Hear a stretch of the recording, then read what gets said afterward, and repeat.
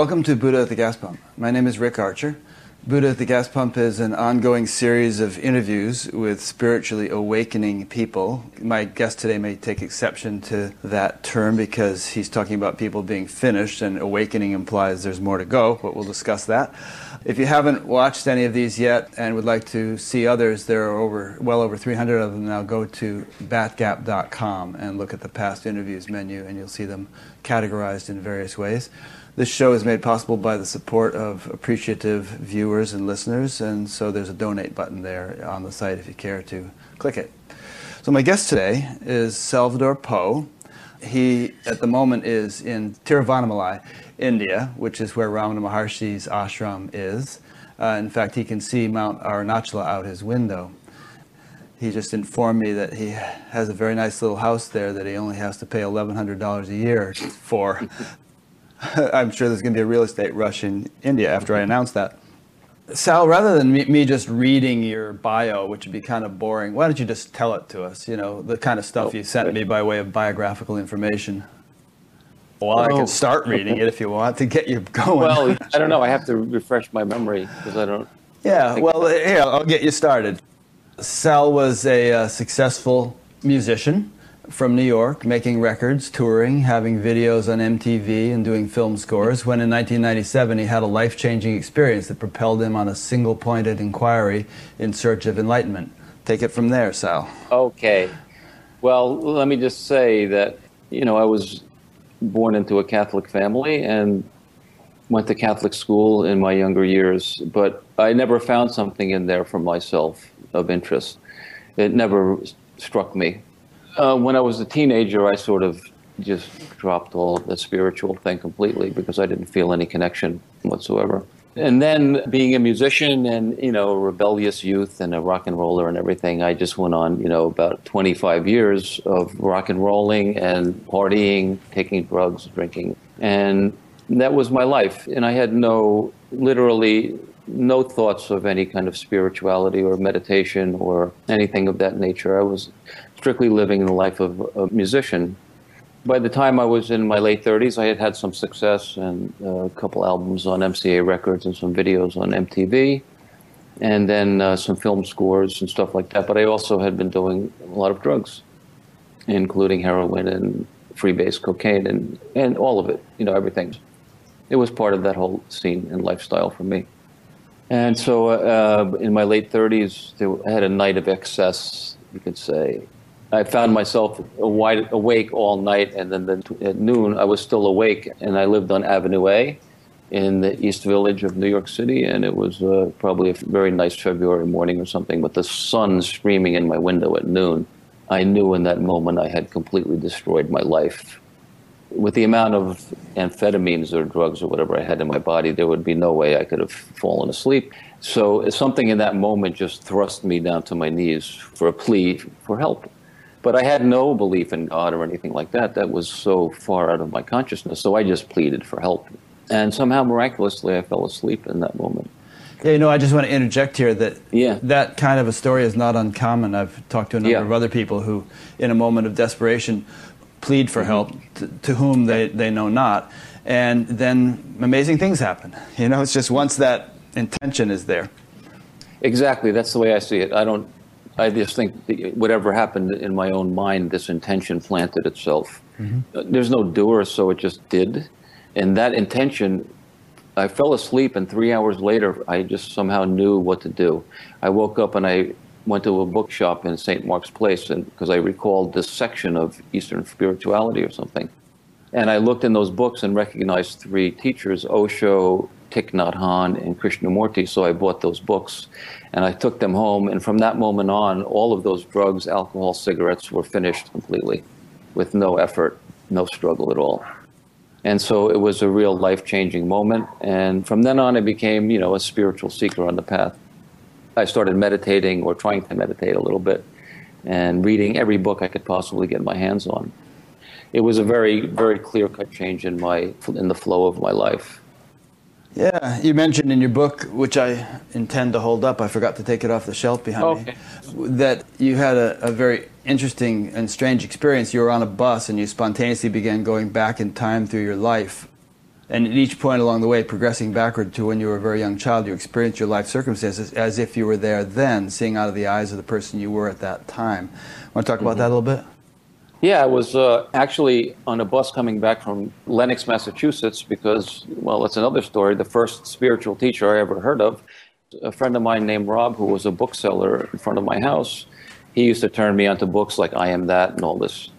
He told me there's a spiritual teacher named Andrew Cohen coming. So I was like, great, never met one of those before. So I went and saw him speak. And then, he said, oh, if you want to get to know me, he said, generally, you can get to know me better. And I said, really? So I said, that's it. And I went up to the next day. I was up in Lenox at his place. And anyway, on the way back from that 2-day trip on the bus, on the way home, I had this strange experience that seemed very peculiar to me at the time.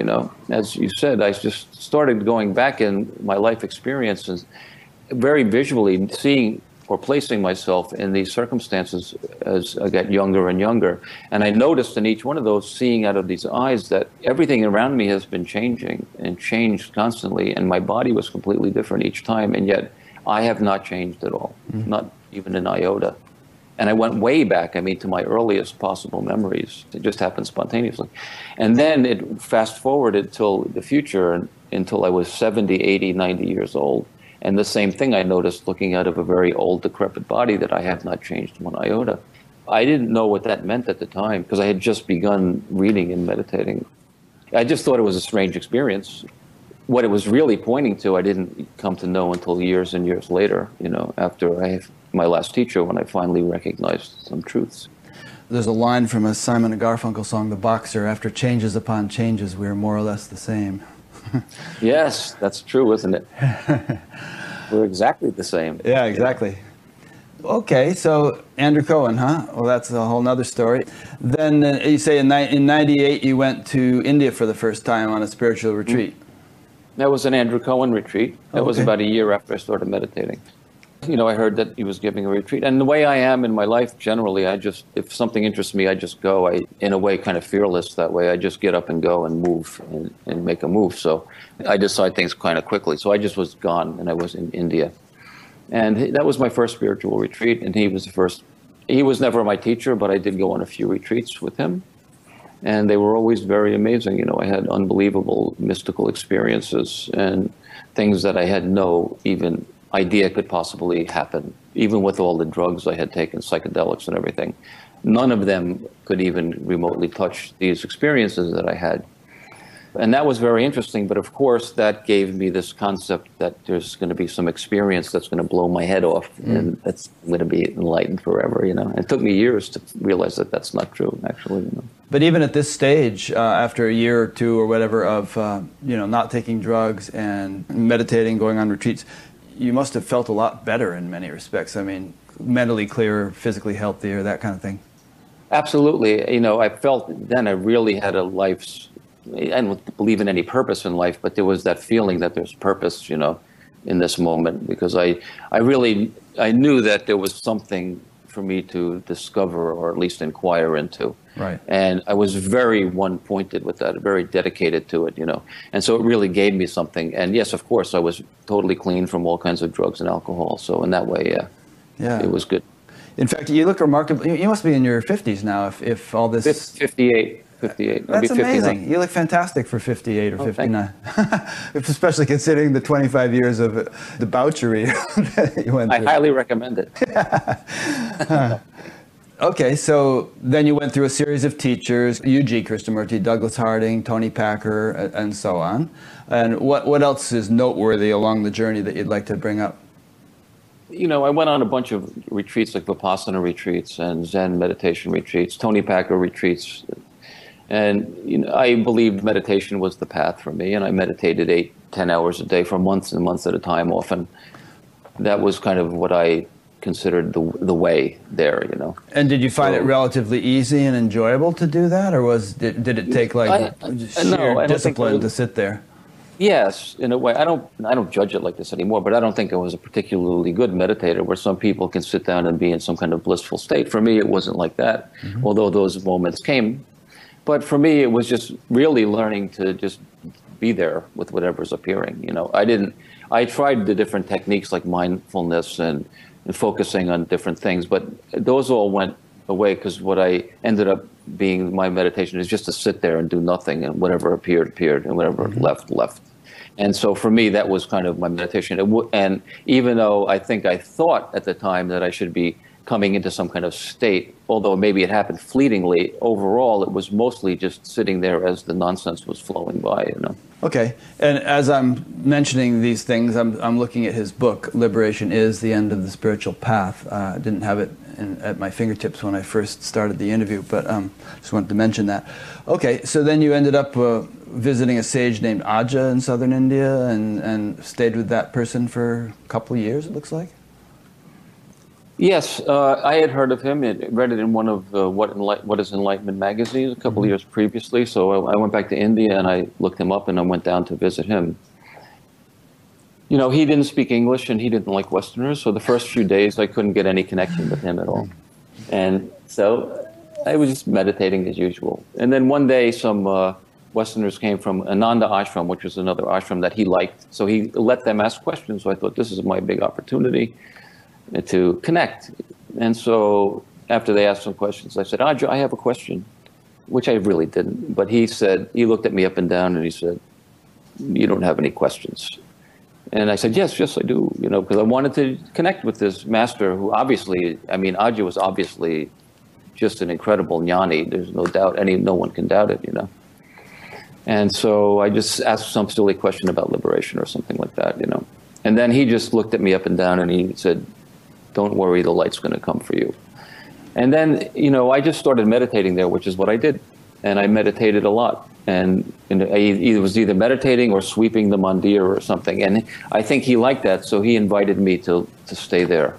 And I had a room next to his, you know, for the most part of the next 2 years, although I was going back to the West sometimes. But for the most part, I was there for a couple of years meditating.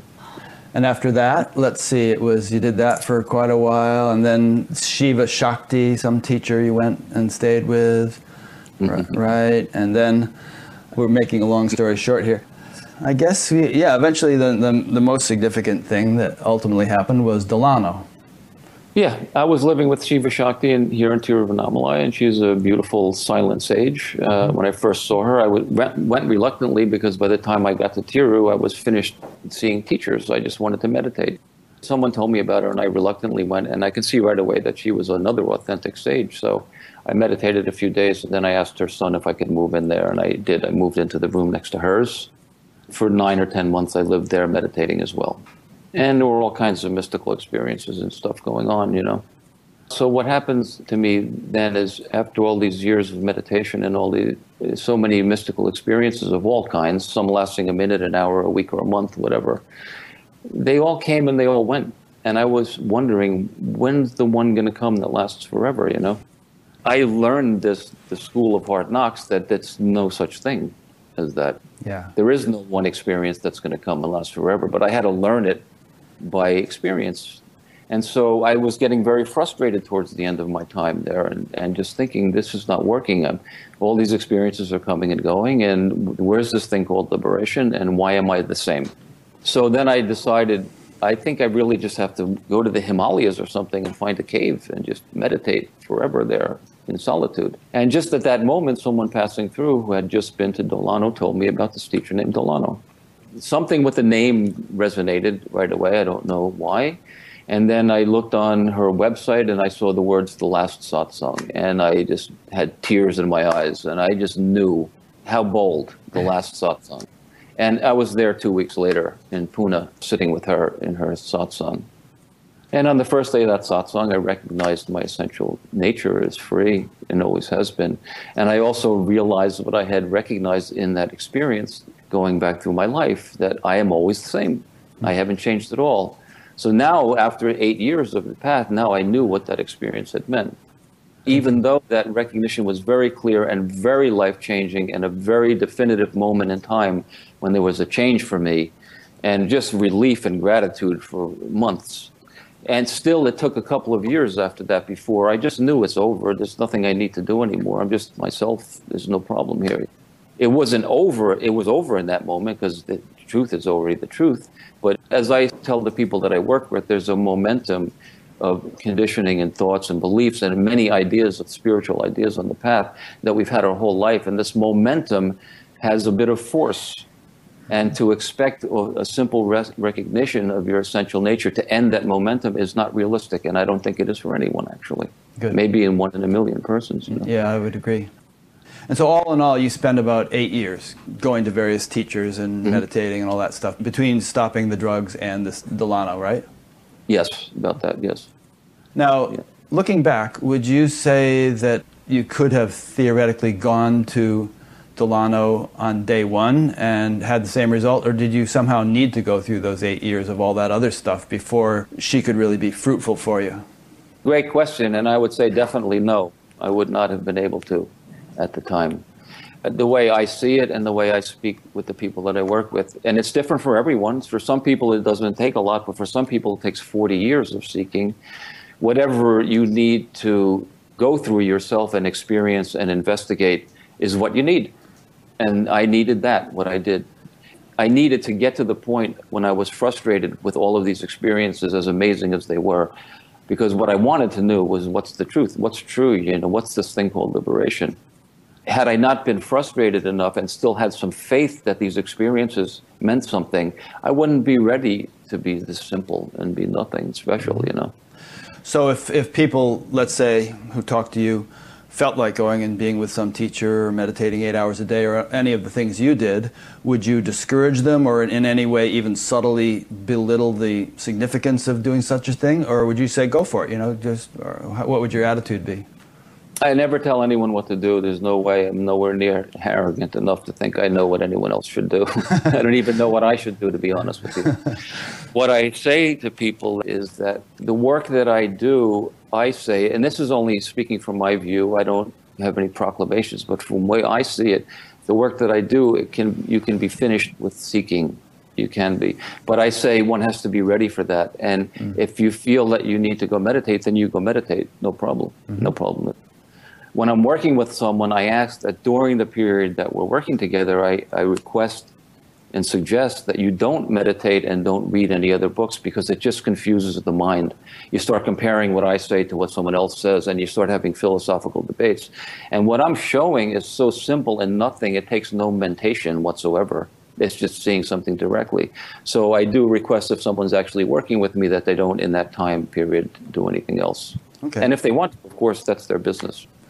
When you were with Delano and you had that recognition of your true nature and tears were streaming down your face and all that, can you elaborate a bit on exactly what your experience was? And I know it's not an experience, quote unquote, but can you elaborate on what actually happened in your subjective perspective?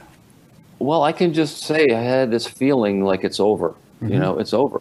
There was, like you say, there is no thing. I didn't discover something new or have some experience. I had all the experiences before.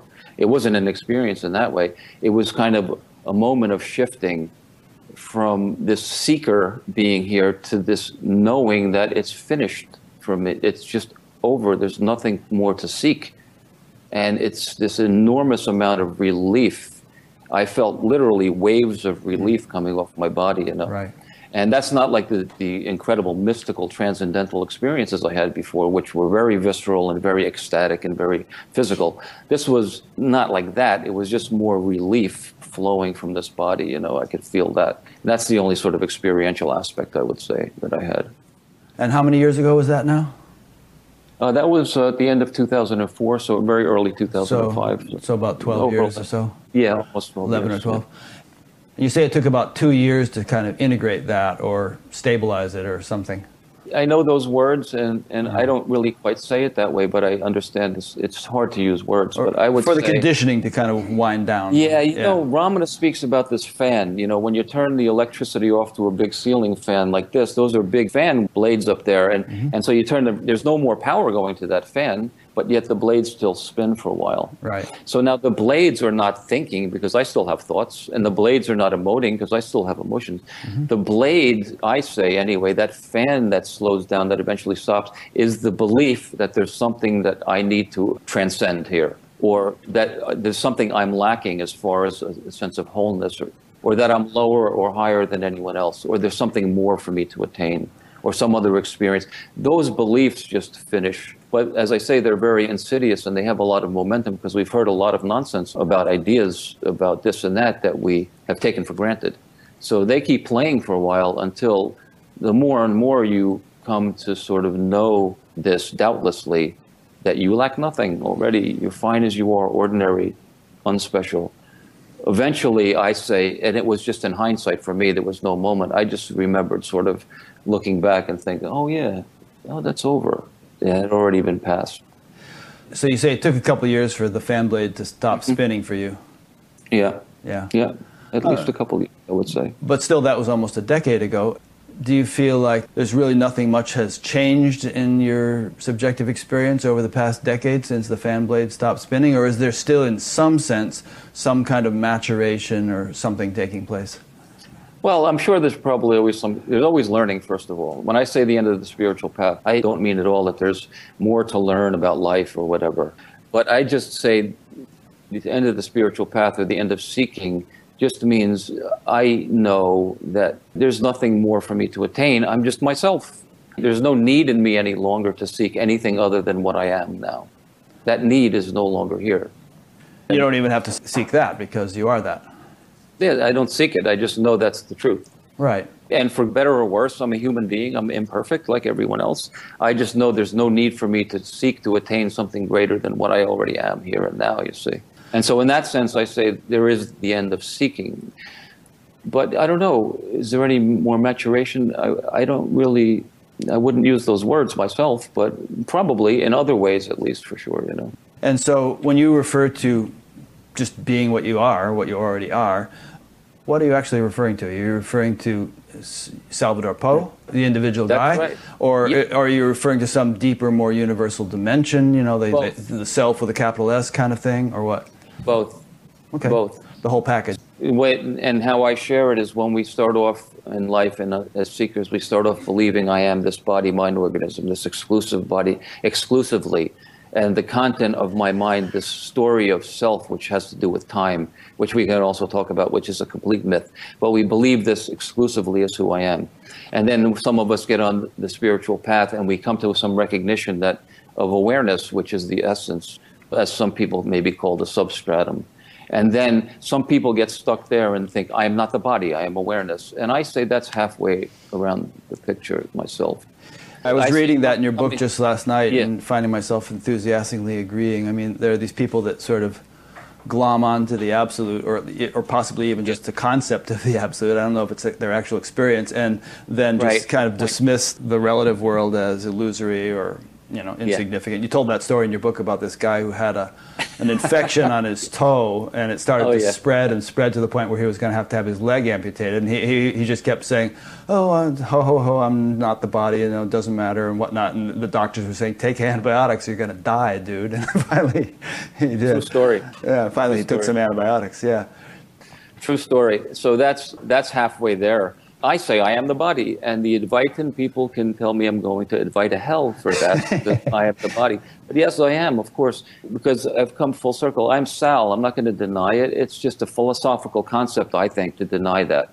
But now, see, I know something a little different about myself than I knew from the beginning. I'm not just exclusively this. I know my essential nature is free, here and now.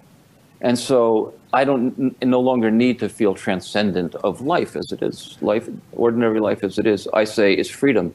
And there is a lot of support in the scriptures as well for this. You know, the Hindus say Shiva, which is the unmanifest, and Shakti, the manifest. Shiva Shakti, one word. And Buddhists say emptiness equals form and form equals emptiness. They don't say there's emptiness and there's form. They say this is one word. And Jesus, too, guess what, was a non-dualist, because I, this form, and my Father, the Absolute, are one, he says. And you probably know that Upanishadic saying, what is it, Purnamada, Purnamidam, Purnamudachyate, Purnasya, that whole thing that goes on. This is full, that is full, both are full. Mm-hmm. Take fullness from fullness and fullness remains. That's very true. And so the way I see it now, everything what we seekers try to do is transcend our humanity, because we're dissatisfied with ourselves because we feel we lack something. We don't like many of our experiences, which are unpleasant, which still can be unpleasant for me as well sometimes. but we don't like those, so we think we have to transcend and get to some nirvanic state of transcendence. But I say it's not really a mature attitude. I say the true attitude is this is the transcendence right here. This is it. There's nothing further. There's nothing behind the curtain. This is it. And once that's really recognized and reconciled, then what more is there to seek? This is it. And then life goes on ordinary, very ordinary. I'm human. I have no claims of specialness whatsoever, I just am at ease with who I am. It's Carly Simon saying, "These are the good old days." That's great, isn't it? Beautiful. I would throw in one proviso, which is that, okay. Well, first of all, let me just say, I don't know how tuned in you are to what other spiritual teachers are doing these days, but there has definitely been a shift in my observation from a sort of a overemphasis or a chorus of teachers singing the tune of Neo Advaita, in which, you are the absolute and the relative, you're not the body, you're not the person, all that stuff, to teachers talking about embodiment and integrating the spiritual dimension into our actual human lives. A lot of people are talking about that these days, and I think out of need, because a lot of people felt dissatisfied with the sort of disembodied, you are the absolute message. I don't know exactly what that means, to be honest with you. But for me, it feels a little bit still like a bit of a psychological game. What's this? This embodiment thing, I'm not even sure exactly what it means, but what I can say is that I feel, and the work that I do, is that when one is ready to be finished, you just jump, and there's nothing to embody. You recognize that you are already what you've been seeking. And then, as I say, it does take some time for it all to become reconciled, which is really just doubts. Because when I hear the word embodiment, I don't know, maybe I'm mistaken by this, Rick, but I get this sense of a moralistic thing, like you should look in a particular way or behave in a particular way, I don't think that's the way they mean it, at least the people I've been talking to. It's more like people who have tried to hide out in the transcendent, or teachers who have espoused that sort of thing. It's a kind of an antidote to that. You're not just the transcendent, you're also the immanent, you're the manifest. You've got a life, and you need to sort of integrate both dimensions. Okay, that makes sense. And in that sense, I'd say that's basically what I'm saying as well. I've heard of a lot of modern teachers, and I know a little bit, at least the flavor of some of them, but I don't really know anyone else's work so much these days. But that does sound similar to what I'm saying. I don't know what their approach is to making that happen, though. Yeah, no, it's different. People are going at it different ways, I guess. Yeah. And another thing I just wanted to mention, based on what you said a minute ago, is that one thing that rubs me the wrong way a little bit sometimes when I hear people say it is there's a sort of a dumbing down in a way of what realization is when people just insist that who you are, what this is, your ordinary perception as it is, that's it. Don't look for anything more. I don't think that's quite what you're saying. Correct me if I'm wrong, but because you can say that to everybody in the world and then find everybody in the world is enlightened. Idi Amin was enlightened and Adolf Hitler was enlightened, just experiencing what they experienced. It does a disservice to what we're talking about. I totally hear exactly what you're saying. But there's two parts of it, because that is true. And I speak again from my view. My ordinary consciousness now, after I've done all the drug consciousnesses and all the mystical experience consciousnesses, all of these altered states of consciousness and states, I say this ordinary consciousness to me is the ultimate. There's nothing more. Okay, so in one sense, I say that's true. But you can't just tell someone that and have them be finished. Someone needs to really see it for themselves, the implications of what that's pointing to. They have to be willing and able to realize truly that they're complete and whole as they are, and notice that their essential being is free, freely aware. It's a real recognition, you see, and in a sense, a realization. It just can't be said and then say Idi Amin is enlightened too, because of course it's not. But I'm not enlightened either. There's no enlightened person, but there is a recognition that happened in this body-mind that I am the source, not separate from the source itself. And that doesn't make me extraordinary, though. It still makes this consciousness just as ordinary. Yeah. Does that makes sense. I think you're saying it. And I think that Ramana Maharshi or the Buddha or any of those people could have said, yep.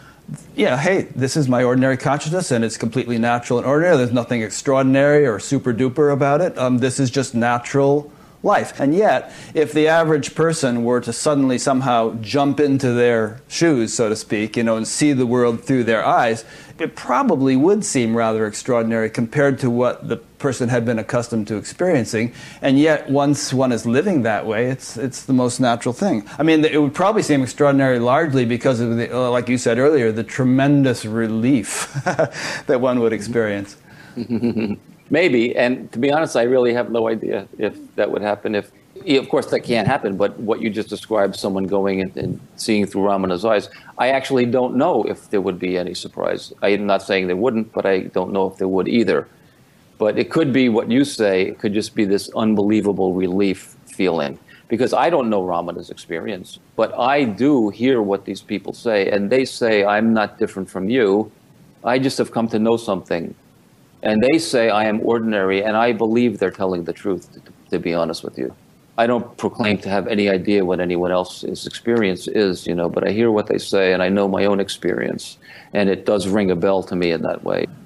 Yeah. I was a student of Maharishi Mahesh Yogi for many years, and he often used to say that so-called enlightened consciousness is normal. That's the normal state. And anything less than that is, we could say, subnormal or something, but he would say there's nothing extraordinary about it. This is the normal, natural state that everyone should be living. I agree, but I would say definitely it's the natural state. I would not say it's the normal state. The normal state is pathology. Yeah, you're right. If by normal we mean average and typical and so on. No. Yes, exactly. Yeah, I agree.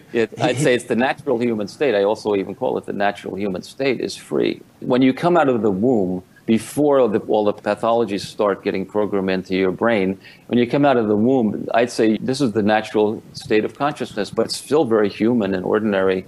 It just hasn't been corrupted yet by the original sin of separation and the pathology of thinking there's something wrong with me for all these years.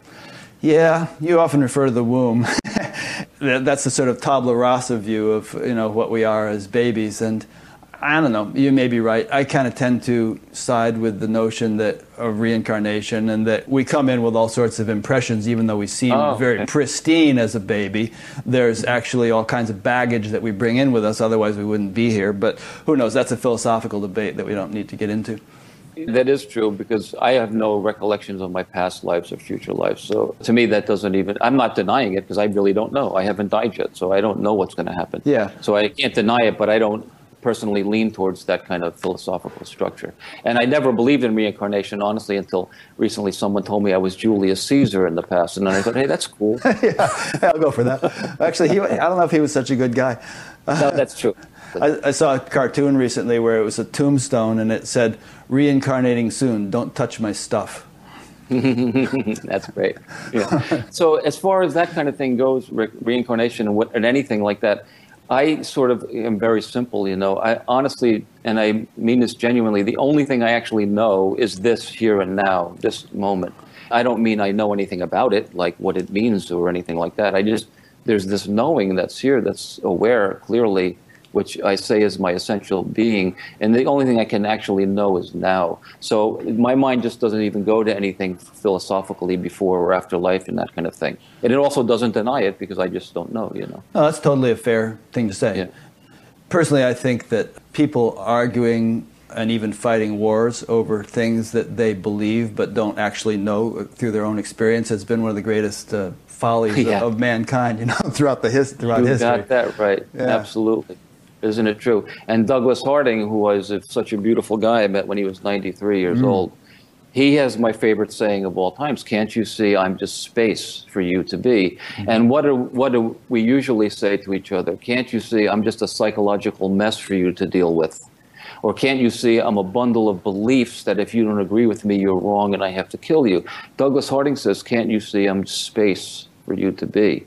And so this is an unknowing. This is not this clinging on to self-structure and belief about me all the time. This is such a beautiful saying that he has there, Yeah, no, that's great. I concur. And I don't know about you, but it's not that I don't believe things, but I just don't hold them tightly, because if it's something that I don't actually know or experience, who knows? Sounds like an interesting theory. Maybe it's true, but I'm not going to beat you up over it. Yeah, well, I guess that's the same for me. But honestly, I just don't care to believe anything. I honestly don't. My girlfriend is the first to tell you she can't. I don't believe in anything. I'm a skeptic, or I just don't believe. And I say I don't deny either because I don't know. But I'm not going to believe in things unless I see for myself right here and now. And this here and now, I don't have to believe this, do I? This is obviously true. This moment.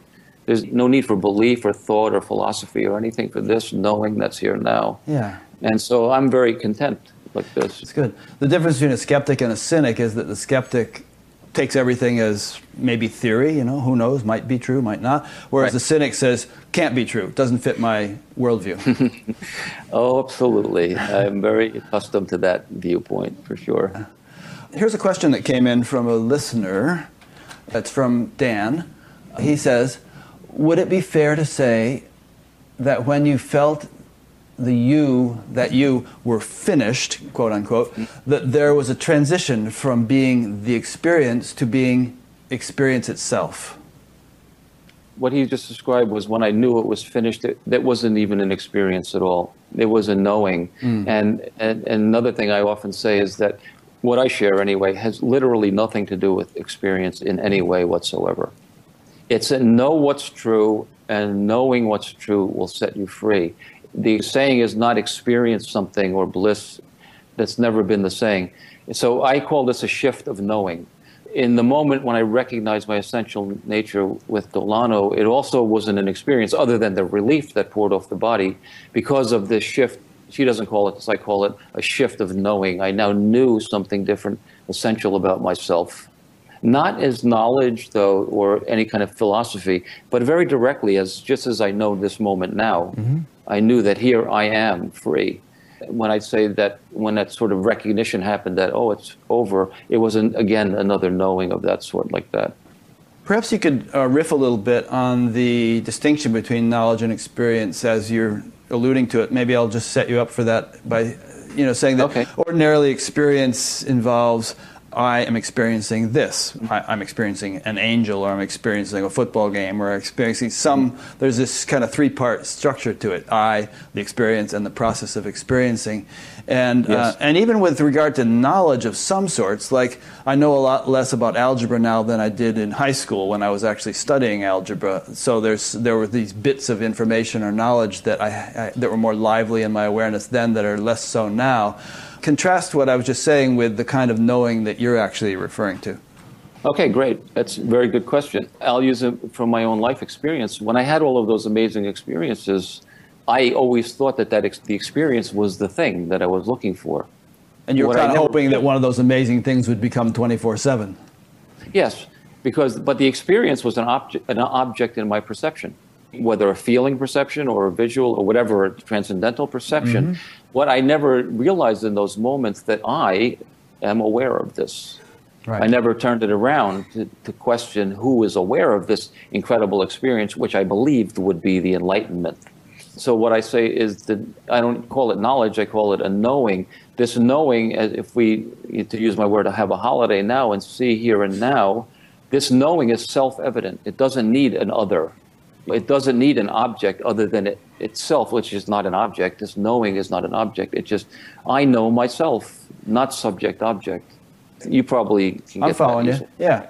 I mean, it's a good point because I am having this experience, I'm having that experience, I'm having that. And it's like, it's all about the experiences that I am having. Yeah. But what about the I who is having those experiences? Exactly right. And honestly, that's why I feel we suffer unduly and hope and nostalgize and reminisce and hope for the future and suffer the things that come because we put not that experiences have no value, I say they do in a relative sense, but I think human beings put a pathological amount of value on the experiences themselves, to the extent of overlooking who I am, the essence of all experiences. Yeah. And that's because, I think, we can bring in the famous movie screen analogy, which Raman and many others have used, which I'm sure most listeners are familiar with, where the movies are projecting onto the screen, and the movies are very obvious and interesting, and they're moving, and they're fun, and they're exciting, and they're this, and they're that, but they totally overshadow the screen. So analogously, all the sensory experiences overshadow consciousness. We identify with the experiences rather than knowing who we are. So maybe you could talk a bit about why you think that is and how to sort of recognize the screen, as it were, underlying the changing experiences. Well, I don't really know the whys about things because I don't really ask why, but I can see that all of us, almost probably without exception, have fallen into this at some young age, few months or whatever, this identification of a separate self. In my view, when we come out of the womb, we're just aware, and we don't know we have a head. How would we know we have a head? We don't know that we're separate and our mother is separate. We don't know we have a name until after several months or however long of our mother calling our name. Eventually, we make the original sin. I am Sal. And then from there on, it's just one misidentification after another piled on. And we are not shown that this is not essentially true. It's all taken for granted. So we just go through life taking it for granted because we haven't been shown another way. And why is it that? I don't know why that is, but it seems to be the way it is. And will it always be this way? Maybe it will always be this way. But I do know it was certainly that way for me until I got to the point where I experienced everything that I could experience, and I was tired of experiences, and then I just wanted to come to rest in something more essential, I can suggest why it might be, and that is that the senses, by their very nature, are designed to draw the attention outwards, and that which is out, so to speak, is concrete, or appears to be, and it's sort of gross, and the gross kind of overshadows the subtle, and so we never sort of take the 180-degree turnaround to recognize the core of the situation. That sounds right to me. Absolutely, that sounds right to me. But I wouldn't say that's a why. I would say you're recognizing how we actually function. It's the mechanics of it. That's the mechanics, the function. I'd say it's totally true. The thoughts get very powerful. The emotions, the experiences, the sensory objects, they're very alluring, aren't they? Yeah. They're very alluring. And until we get to the point where we're ready to, or we've had enough, or whatever, or something just shifts by itself, or somebody points out something. Until that happens, we just take it for granted that that's the way it is, and we overlook our essential nature. And look at the extent to which we can get lost in it. I mean, we can be flying airplanes into buildings and doing all kinds of horrible things, just because we're so caught up by the movie. Yes, exactly. And you know what? It's no one's fault. That's just the way it is, isn't it? And that's a whole other thing that I speak about, this thing about not being a doer here, no free will. But I see that I did not create myself. Why did that happen to me? It's just what happened. I got very lost in all of that until I was no longer. And I didn't create either. It's just what happened. So the world is the mess because of human pathology, but there really is no one to blame who created it all. You know what I mean? It's just the way it is. Yeah, it's interesting. I was reading that in your book last night, and you told the story about how some thieves broke into Ramana's ashram and beat him with a stick so severely that he actually had a limp or a leg problem for the rest of his life. But he said, he told all of his followers, don't take any action against them. They're just acting out of their karma, and just leave them alone, let them go. And isn't that what Jesus said too? Jesus said, forgive them. Turn the other cheek. Yeah, forgive them. They know not what they do. Jesus knew there was no free will because Jesus is thinking, I don't know why I wanted to know truth. I have no idea. It's just what happened for me. And I don't know why they didn't want to know truth. It's just what happened. So he's saying there's no doer. So then compassion, recognizing there's no... I say the best reason to come to recognize that there's no free will and there's no chooser and no doer is not to have some experience, but it's the birth of real compassion, to see that I did not create myself for good or bad. And if I didn't create myself, then no one else did either. So who am I going to start condemning and judging and demonizing? You know what I mean? Mm-hmm. Not to say that as a society we have to let people run crazy and run amok. We have to do something. But then again, the way our American culture is, we're about revenge. We're about vengeance. We're about punishment. And we're about incarceration. And to me, that's pathological as well. There's no compassion there, is there? No, and we're particularly guilty of it in the United States, where per capita we have far more people incarcerated than any other country in the world, including communist China and so on. On the free will issue, why don't we play with this a little bit since we're on it? I would have to say that in my experience and understanding, which admittedly is limited and is subject to revision, there's a sense that on the spectrum of possibilities of being completely unable to have any influence over your life or having complete freedom to do whatever you want, there's a certain sort of little segment of that spectrum where you have some wiggle room. And you do seem to have discrimination and choice. You seem to be, at least I seem to be, able to say, well, I think I won't do that. I'd rather do this. And according to how you use that wiggle room, you kind of move your life in the direction of greater freedom or greater bondage. Does that resonate at all with your experience, or do you think that I'm kind of like... I hate to be... no, that's all right. I mean, we can disagree. I would say no. It doesn't. I would say there's still a concept that there's a doer in here, a separate self that is creating and choosing. Yeah. And I would say, and humbly so, that there's no such thing. There's no such thing. Not only is there no chooser, there are no choices. The thought, I want to have a hamburger, appears in your mind. And then the next thought is, no, a hamburger is not good for me. And then you can say, well, I subtly moved toward the hamburger. But no, that's just a thought that appeared.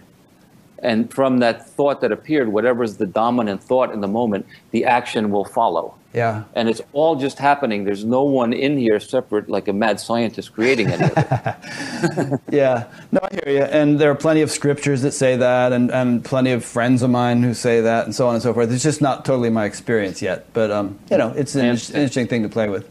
Because I say these things can be easily rectified with proper inquiry, actually. Mm-hmm. This is what I do. I do inquiry with people so that they can come to see for themselves. And if I'm telling a lie, they'll see that I'm lying. But if they come to see for themselves, then they know for themselves. And who cares what I say? It doesn't matter. Right. Well, they come to know for themselves, and that's all that I care about and all that really matters, Absolutely, yeah. Here's something from your book. You said, whether you're lost in the thoughts or not, the truth is you're free. You know this because the moment a holiday happens, you see that it is still true, always. And your use of the word holiday is like to sort of just take a little break from the usual engagement and activity. And stop attending, stop focusing for a moment. Yeah, just sort of pause. The Bee Gees wrote a great song called Holiday. You've got me singing it lately, and back in the 60s. But in any case, the point here, whether you are lost in thoughts or not, the truth is you are free.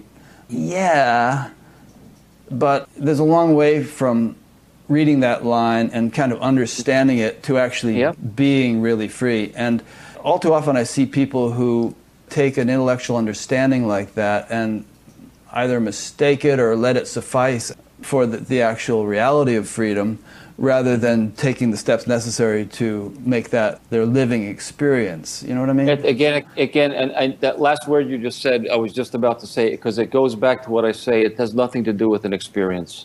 I can be lost attending to thoughts for an hour. It doesn't mean anything to me. I don't care. I don't think it means something that I don't know who I am. And my metaphor is, there's no Santa Claus, right? Mm-hmm. If you see a Santa Claus in a Macy's window and you're looking at that Santa Claus, do you have to say, there's no Santa Claus, there's no Santa Claus, there's no Santa Claus, there's no Santa Claus? No, it's finished. There's no Santa Claus. You can look at 500 Santa Clauses and you still know there's no Santa Claus, right? So what we do on the spiritual path is we believe we have to get in this state of awareness. And if I focus on thoughts, it means I'm not enlightened because now I'm not knowing myself. So if I'm working on music 12 hours a day, I don't know who I am. I'm working on music. No, I agree with you. And I'm not saying that freedom entails being sort of constantly aware of some unbounded state or some such thing, or not letting yourself have thoughts. I think you can be, as you say, focusing on music 12 hours a day, or running through an airport, or doing any number of things. But there's a difference between doing that in a state where the movie is totally overshadowing the screen, and doing that in a state where the screen shines in its own integrity despite the intensity of the movie. Well, you see, that sounds like separation to me, though, Rick. Because if there's an intensive thought stream in my head, that's what I'm focusing on. It could be a minute or 10 minutes or whatever. And there's not someone separate saying, I am aware that I am focusing on these thoughts. No. If you say saying, that muddies it up, because I'm not saying it's something you say or something you mentally... So that would just be another mental activity that you're adding into the mix. Where, okay, I have this mental recognition that I am the blah, blah, blah, and I'm not saying it that way. Well, let me ask you this. When you sleep at night, when Sal goes to bed, is that it for 8 hours, total obliteration, or is other than the dream state? In deep sleep, I'm not consciously aware, but I know I'm aware. Why? Because if you call my name, I'm going to wake up, so I must be aware. But I have no memory of the deep sleep state. But it doesn't mean I'm not aware. I must be, because if you call my name, I'm going to wake up. Well, maybe calling your name shifts you into the waking state from the sleep state. There has to be a seed of awareness there to hear that, to wake it up. Something has to be aware that it was called. Yeah. And then that shifts me into it. So, okay, I make a slight delineation, which is kind of a subtle delineation, actually, between consciousness and awareness. And aware, not awareness.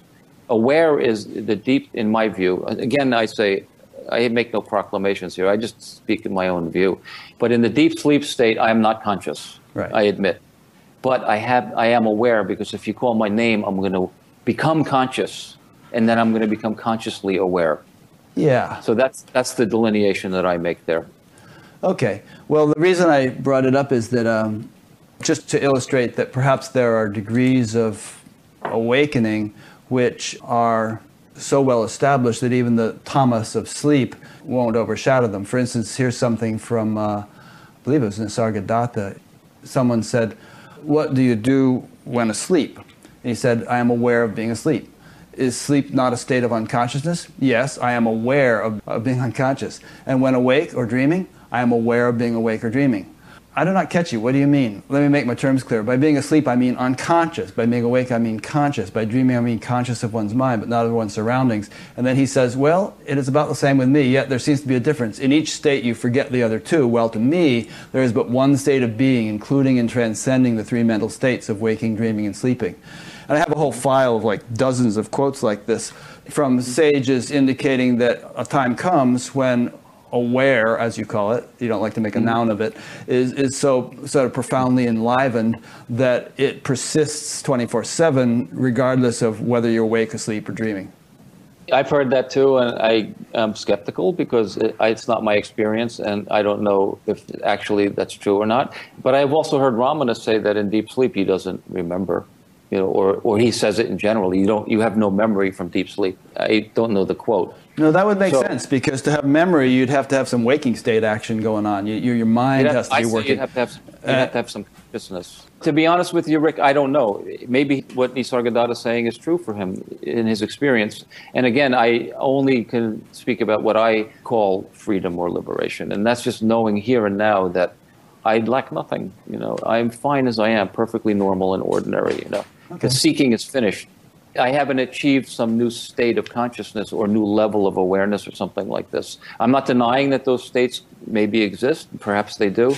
But to me, they're states and their experience. And I'm not speaking about experience at all myself. All right, I'll let that one rest. Yeah. Here's something from a fellow in Brazil. He's from Sao Paulo, named Felipe. He says, when I come to the realization of the understanding you are pointing to, at the point of crossing it, I feel fear of letting go. Working as a computer scientist, I feel like I will lose control over complex things. Is it possible to live a life with a lot of obligations and complex knowledge, such as programming and mathematics, etc., and also be in that space of total freedom? Absolutely, and it's not a space of total freedom anyway. It's just a knowing that you're free. And then you carry on living. I work on music on my computer, and it's highly technical programs I'm using, completely ordinary consciousness. So yes, I'd say definitely. And I would also say that the fear is that because there's an idea somewhere in there that you will lose the ability to do those things, that you're going to lose something. But I say you're not going to lose anything. You're going to just know what's true, and you'll function much better, actually. I function better on music and everything else because I'm not busy being pathologically insane half the time.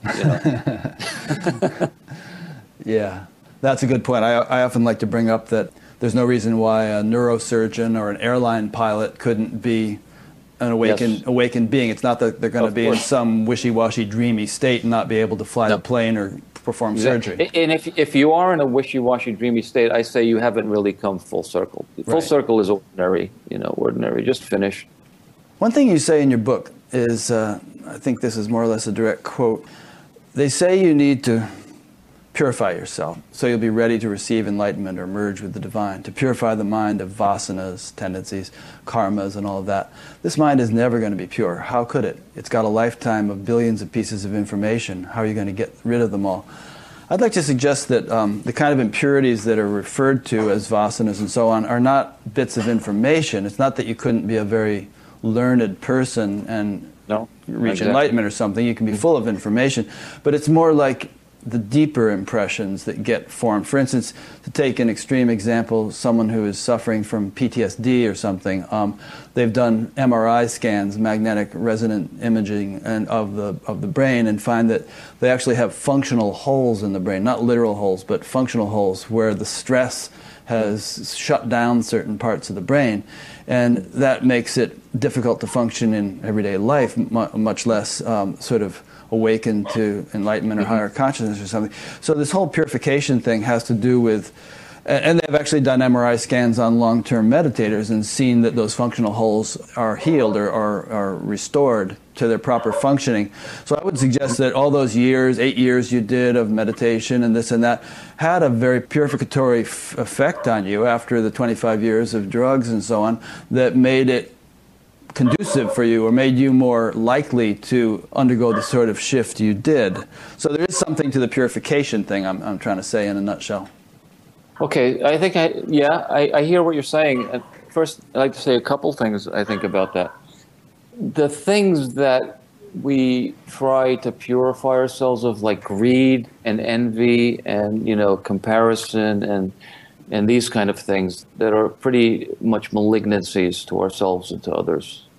We've tried that through the methods of psychology and everything. And I say there's limited effect as long as we still believe we lack something. There's something lacking. So if I feel that I lack something in some way or I'm not complete and whole, then it's very natural for greed or envy to appear because I feel I lack something. So I say that ultimately when someone is ready to jump off and come to see for themselves that they actually in truth lack nothing. They actually in truth are complete and whole already. When someone comes to see something like this, then there's really no soil, is there, for greed to appear. Why would there be? Why would there be greed if you know you lack nothing? And if you know that you're essentially the same as everyone, why would there be comparison and envy, that kind of thing? Mm-hmm. They just don't really grow. It's not trying to get rid of anything. It's coming to see that for yourself, that you are free, you see. So I speak to people who have done whatever work they've done, but still there's a sense of lack still. And because of that sense of lack, those things can appear. But when you really come to see that you lack nothing, I say for the most part, you're much more benign, and those kind of so-called impurities, for the most part, are not rearing their ugly heads. Well, when you had that sort of on-your-knees moment on Avenue A in the East Village, you probably did feel that you lacked something, and you went out. You went out and tried to find a solution to that lack, not by being greedy or avaricious or anything, but by genuinely kind of seeking knowledge. Mm-hmm. And you went through a purificatory period, I would say, for about 8 years, where you worked out a lot of stuff that had encumbered you. Would you agree with that or no? I wouldn't disagree with it, because I wouldn't maybe use those words or maybe see it in that way, but I wouldn't disagree with it either, because maybe that is what happened. But I do know for myself at the end, when I was, when I realized that I'm not lacking anything, those kind of things, they didn't need to be purified any longer. They, for the most part, just don't appear. Right. Well, maybe they had been purified sufficiently to allow you to have that recognition. Maybe. Okay, I'll give you that one. And I'm not just talking about purity in some kind of moral sense or psychological sense or anything like that. I'm actually talking about physiological transformation, which has been documented to a great extent. Okay. The nervous system itself gets sort of twisted and turned in different ways by life's experiences, and those twists and turns can kind of be unwound and enable the nervous system to function in a way that I would say is more conducive to the kind of clarity that you're pointing to. Okay, that's true, but let me speculate something, because sometimes in the course of someone's lifetime, that happens that they have an immediate instantaneous awakening. Very true. And sometimes they're drunk in the gutter or something. They have that kind of Yes. awakening. Yeah, it happens. Yes. And they haven't done years of purification, but that awakening makes them realize something, that they're fine. And so then you can say in that moment, those things have been purified. I think that's very rare, but I've heard of stories like that, you see. No, so I don't know if there's a cause and effect like that, this purification process, cause and effect. I sort of see it that whatever I did on the path, I had to do to come to see that it didn't work. Then I just sort of gave it all up. That's my personal experience. But again, I'm not going to deny what you're saying because I'm not an expert. That's okay. I'm just sort of playing devil's advocate a little bit because it makes makes it a more interesting interview than if I would just sit here and smile and say, yeah, okay. To play devil's advocate on the point you just made, I would say it did work. It just didn't work in the way you were expecting it to. You were expecting to achieve one of these flashy experiences perpetually, and that never happened and never would have happened. But somehow or other, in a roundabout way, everything you went through brought you to the point where something you hadn't expected was able to happen. Absolutely. In that sense, you're absolutely right. I fully agree. I had to go through whatever I had to go through until I got to the point where I just was finished with doing it and still dissatisfied, found someone who could show me something that's very essential. Yeah. Adyashanti is another case in point. You probably know him. He also said he was a pretty lousy meditator, but he really gave it his all for many years. And he struggled and struggled. That's like me. Yeah. Struggled and struggled, and finally he reached a point where he kind of like gave up, and then something happened. I think that's very true for most of us, and I don't know how it happened for him, if it was spontaneous or his teacher helped, but for me, it was at the same point, but then someone came in, and very simply, at that point, they can just push you over the edge of the cliff, with the simple inquiries or something, which is what I do. That's the people I can work, that I can be helpful for, Incidentally, we're almost at 100 online views. Oh, we just hit 100. That's the highest number I've ever had of people watching live during the interviews. So congratulations. You're kidding me. No. Wow. I'm shocked. And so folks who are watching, feel free to send in questions if you have any. There's a form at the bottom of the upcoming interviews page. Your questions are great, Rick, and I'm really, really happy to speak to you about these questions. And some of them are nice and challenging, too, because I don't claim to know everything. I just don't. So I'm happy that you bring up challenging questions as well. Let's find out what's true, Yeah. Well, I work that way, and I certainly don't claim to know everything, and I'm not afraid to appear ignorant and to sort of butt my ignorance up against somebody else's knowledge if that's what it is, in order to help to clarify it. I'd rather err on the side of feeling that I know less than I do rather than more than I actually may. You know what I mean? That's very genuine, I think. And I feel the same way because when I was a seeker, boy, I was knowing everything, Yeah. I was never so arrogant as when I was a humble seeker, I tell you. You're more humble than everybody, right? Yeah, I was. Here's a point that I think you touched on earlier, but it wouldn't hurt to dwell on it a little bit again. You said liberating this mind does take time because it is a habit, a whole lifetime of habit. So it's not even natural for it to end immediately. Let's dwell on that a little bit more, because some people might feel frustrated that they kind of understand what you're saying here, but they just feel this nagging sense that they don't totally get it. Okay, and we did speak about it before.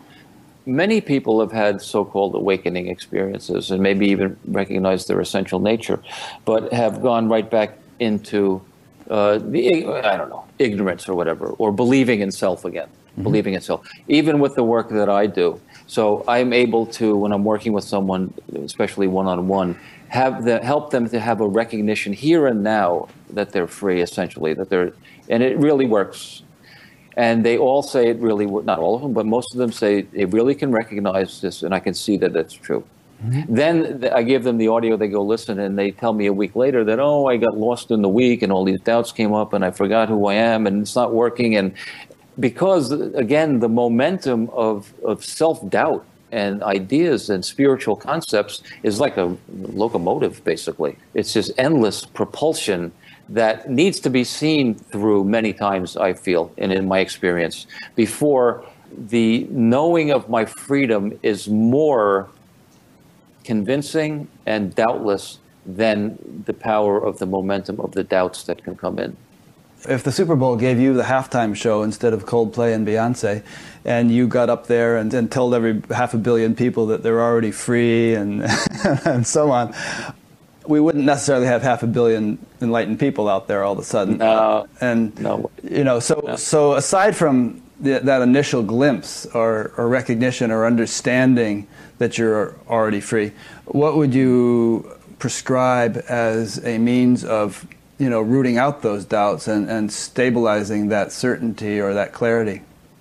First of all, I suggest that people dig one hole. And if they feel that they've recognized something true from what I share, then stick with this one hole. Because what we do as seekers is we dig a little hole 5 inches and get a little water, and then we don't feel the gush of the big fountain of water, so we start digging a bunch of other holes, and we never get to the well that way.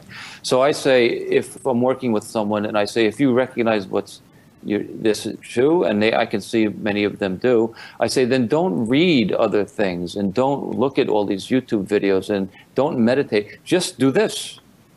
That's the first thing I suggest, and I never tell anyone, I just suggest.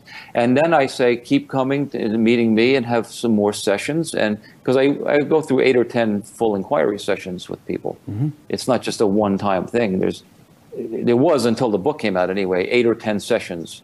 But then after that, I also have groups that meet, that a bunch of people who have finished the inquiries can just get together, be on a holiday together, ask questions to continue to more and more clarify doubts and make it more and more doubtless. I don't want anyone hanging around long. I want them to be finished with me. Also, I don't want any followers or anything. I really want people to be finished. But I also want to be realistic and helpful. So I try to help them until they don't need any help anymore. Mm-hmm. And you do those groups as online webinars or something? Yes, I do on Skype, and unfortunately in India, my internet's not so great, so sometimes there's some Skype troubles. But yes, and we usually have around 8 people on those meetings, mm-hmm. 8 or 10. But I may end up adding more meetings if I start working with more people. I don't know yet. Yeah. Regarding that metaphor of digging one deep hole, of course that's a popular metaphor, but I've also heard, and some people have said that for them it seems to work to maybe not dig 10 holes, but use 10 tools to dig one deep hole. Maybe a trowel and a shovel and a spade and a backhoe, and just apply different tools. If it works, it works. Yeah, whatever works. Whatever works, I'm all for that. Another thing you said in your book is, again, this is a famous saying: if we want freedom as much as a drowning man wants air, here it is, always here. It's already here. It's already here. If that's your intention, then you can't fail. It's not possible. Because you'll recognize that it's here, and if that's what you want, that's where you'll stay. It's not a doership, by the way. There's not something you can choose to do that. It's just if that's the overriding intention, like any other overriding intention, if that's the strongest intention, then that's what will prevail. Now, I think some people might wonder, well, okay, but how do you strengthen the intention? I want it, but I'm kind of wishy-washy. I want a lot of other things. I'm not like the drowning man who wants air. I feel that my intentions are kind of dissipated or dispersed. There's no doer. I'm kind of stubborn about that. I don't think there's a way you can strengthen it. I think frustration and being fed up with suffering and confusion and coming to the point where you just want to know what's true because you're finished for whatever reason it is. Or if something happens, an illness or something that just spontaneously happens to you. I'm very serious in my view that there's no doer that can do something like strengthen their intention, Yeah.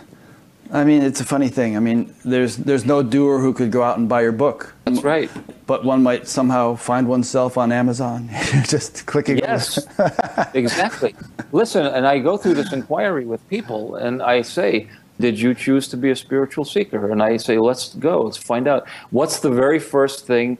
Something happened at some point of your life that made you become a spiritual seeker. What's the first thing? Someone says, well, something shifted in my consciousness. And I say, did you make that happen? No, I didn't. It just happened, right?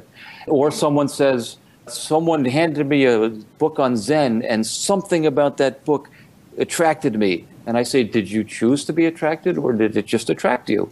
And they say, well, it just attracted me. And so you see one thing leads to another, and there's no point where you choose to do anything. And even people who see me, they're flipping around YouTube, and some people look at my video, and for some reason, maybe because they're crazy, I don't know. For some reason, they like what I say, and it rings a bell. They don't create that. And so then the next outcome of that is the action to write me a letter or something.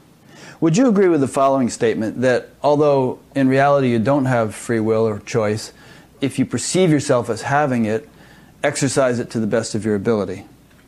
Yeah, that sounds great. That sounds good. But I say let's go further and see that there's no self there's no self here that could possibly have free will. If you still believe in self, then I say, of course, absolutely, try to behave. And that's why there's religion with moralities and right behavior and right all of this stuff. Because people have actually distorted that notion that there is no self to excuse very inexcusable behavior. They've used it as a license to do bad things. So then I say they haven't recognized it, because if you recognize there's no self and you lack nothing, then why would those bad things appear for you? That old saying, the devil made me do it. Yeah. Great excuse. I've used it a few times myself. Right. This thing about self, maybe let's talk about this thing about self for a minute, because I think there's a bunch of misunderstandings about this.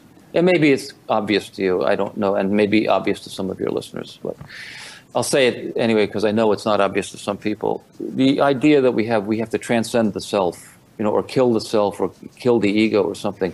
There is a basic presumption there that there's a self that has to be killed. I say there's no such thing as transcending something that isn't. When you come to recognize your essential nature is free, and also come to know in a real way that there's only now. When I say there's only now, it's not a platitude. There's only now. And if there's only now, then there can't be any self, because self is based on time, my past history, my future. So when we know there's only now, then we see that there is actually no self. We can see clearly for ourselves. There is no self story. This is only a myth. So self is a myth, just like Santa Claus is a myth. So I say the idea that you need to transcend or kill self is like me saying to you, Rick, go kill Santa Claus. Yeah. So maybe killing the self, what that really means is kind of like breaking through the delusion that there is one. Yes, it's know what's true. Know what's true, and truth will set you free. I heard a story about a little girl who drew a picture of a monster, right? And she put it up on her bedroom wall. And then, her father or somebody heard her crying and when she was supposed to be sleeping, and he came in and, he said, well, what's the problem? She said, I'm afraid of the monster. so her father, well, let's take it down, It's a great metaphor. I use a similar one as well. It's absolutely true. You turn on the light and you see it's just a guy with a sheet. There's no ghost. Yeah. Turn on the light and you see there is no self. This big, scary, demonized monster that we have to kill it doesn't exist, because there's only now. And where is it? I say, let's get real, let's be serious and be mature and jump off all of those beliefs. But it needs to be, I'm just speaking to you because I know you get this, but it needs to be seen clearly through inquiries, actually. I can't just say it to someone. It has to be seen clearly through inquiries. Right. And actually, there's another good metaphor we could throw in here is, how do you get rid of the darkness in a room? Do you analyze it? Do you try to push it out the door or something like that? Or do you just turn on the light and then, poof, it's gone? Yeah. Exactly. Yeah. That's exactly what it is. You didn't get rid of darkness. You just turned on light. Mm-hmm. Yeah. Add a second element, so to speak. That goes back to the purification thing. I get a little extreme maybe sometime, but I say at the end of the day, that's the truth of purifying yourself as well. At the end of the day, maybe you're right. All those years have some purification process, but at the end of the day, when it's time to jump, you see that you essentially here and now are already pure. There's no smudge or stain on you, actually. Yeah. I think it's one of those paradoxical things. Ramana was fond of saying, and he didn't coin the term, that it takes a thorn to remove a thorn. And there's an old Zen saying, which I've often quoted, which someone said, enlightenment may be an accident, but spiritual practice makes you accident-prone. So it's like one of those things which ultimately is maybe meaningless or absurd or unnecessary, but it serves a sort of a transitional function for a great many people. Like, for instance, in your book there, you say it takes a great maturity to recognize, but a far greater maturity to be finished. Mm-hmm. So, how does one actually become more mature? You don't. There's no doer. It just happens when you're frustrated. I say the maturity I'm speaking about is not like the normal maturity we're speaking of. The maturity I'm speaking about is you've tried and done whatever it is, however much it is that you've had to try and do. For some people, it's 40 years of meditating. For some people, one person I work with, only read one book, The Power of Now, and was seeking in science. And he was just ready. That's all he needed. And he was ready to be finished. So he was as mature as someone who meditated 40 years. So it has nothing to do with age or anything like that. It's just when one is ready to be finished, they're ready. You get what you get when you get it. I have a friend online who says that, and it's a beautiful saying. There's no doer here. Yeah, I'm going to say something now that you're not going to like. I like it. Which is that, and I'm not advocating comparison here, but there is such a thing as levels of spiritual development or levels of maturity, and we actually all come into this life at different levels and pick up where we left off, so to speak, and Gita talks about that. And so the guy who's meditated 40 years might not be as mature in terms of the way we're using the term as that guy who just picked up the book for the first time. He actually might be a much more advanced soul. So now you can try to pick that apart, because I know you don't like that way of speaking. I won't pick it apart, because Ramana says the same thing, and I'll just say I have no idea. Right. I only know this now. I don't know anything about past lives or karma from past lives and everything. So I'm not going to deny it. Ramana said that. I don't take everything Ramana says for granted, but he's certainly very respected, and I also respect him. And he may have been speaking from his own actual cognition, or he may have actually been speaking on the shoulders of his tradition. Who knows? Exactly. I would never deny someone else's experience. If that's their experience, that's their experience. And if that's their knowing, that's their knowing. So as I say, I can only speak for myself, and I have no knowing of that kind of thing. Yeah. And my feeling is that I really just don't know why some people are just ready or not. And I think it's an easy concept because our minds want something to understand, a philosophy to grasp onto, which says, well, because he was meditating in his former life, that's why he was ready. We want some explanation to know. We want to know. But I say, how about not knowing anything? How about just being in the unknown? And you just don't know. Yeah. And that's what we talked about skepticism before. Yeah, or as I said earlier, hold it lightly. It's an interesting theory. It kind of explains a lot of things, but do we really know? Yeah, exactly. I say to you, even if I say to myself, if I'm honest, I really don't know if that's true or not. I've read it, but what does that mean to me? So I always say to the people I work with, what do you know for yourself? It doesn't matter what I know, or Ramana or anyone else. What do you know? And then be finished with me. That's the way I see things like that. Well, then again, I don't know that there are black holes. I've never experienced one, and I don't have the scientific knowledge to have proven it in any way. But I kind of trust the guys who, so many of them have said, yeah, there are. We know about them, and here's why, and so on. I mean, there are whole TV shows where little kids remember in remarkable detail the details of their previous life, and then they take the kid to that location, and he names all kinds of things. So there is a fair amount of evidence. Yes, but there could be maybe alternative explanations. Our simplest explanation is reincarnation. Maybe, and I'm not saying this is true, but maybe that person has very psychic abilities and just got images of some things now, not in the past life, and just recognizes them. I'm not saying that's true either. I'm saying, but what about that? Maybe that's another possibility. The simplest one we know of is reincarnation, so our minds go immediately to that as if we know something, but we don't know if that's true actually either. Yeah, it seems like it would be, and I think it's cool if it is. But I don't know. I think it's a good attitude. A couple questions came in. Here's one from a guy named John in Texas. Is it possible that the search is not really over, but that he found a comfort zone and just stopped looking? That's an interesting question. Is there a difference? Well, let's see. I would say, if you're asking me that question, I have, in my own experience, found it convenient to distinguish between seeking and exploration. It's like during the seeking phase, there was always this sort of desperate, unfulfilled, gotta get it, I'll just die if I don't. And then that somehow dissipated and dissolved and disappeared. And now it's more like, whoa, what an adventure, There's a joy to just continue. Absolutely. Yeah. Yes, and if that's what someone's interest is, that's great. Mine is maybe from music or something I explore in music, and you maybe explore in other aspects, and other people explore in other aspects. So that's certainly true what you're saying. But as far as is there an end of seeking, and I have to say there is, and I think the people that are close to me that know me, and first of all, they know I'm very human. I'm not perfect, but I'm not seeking. I'm not trying to transcend this basic humanity. I don't think there's anything transcendent than this right here. This is it. I'm home in my own knowing, in my own being.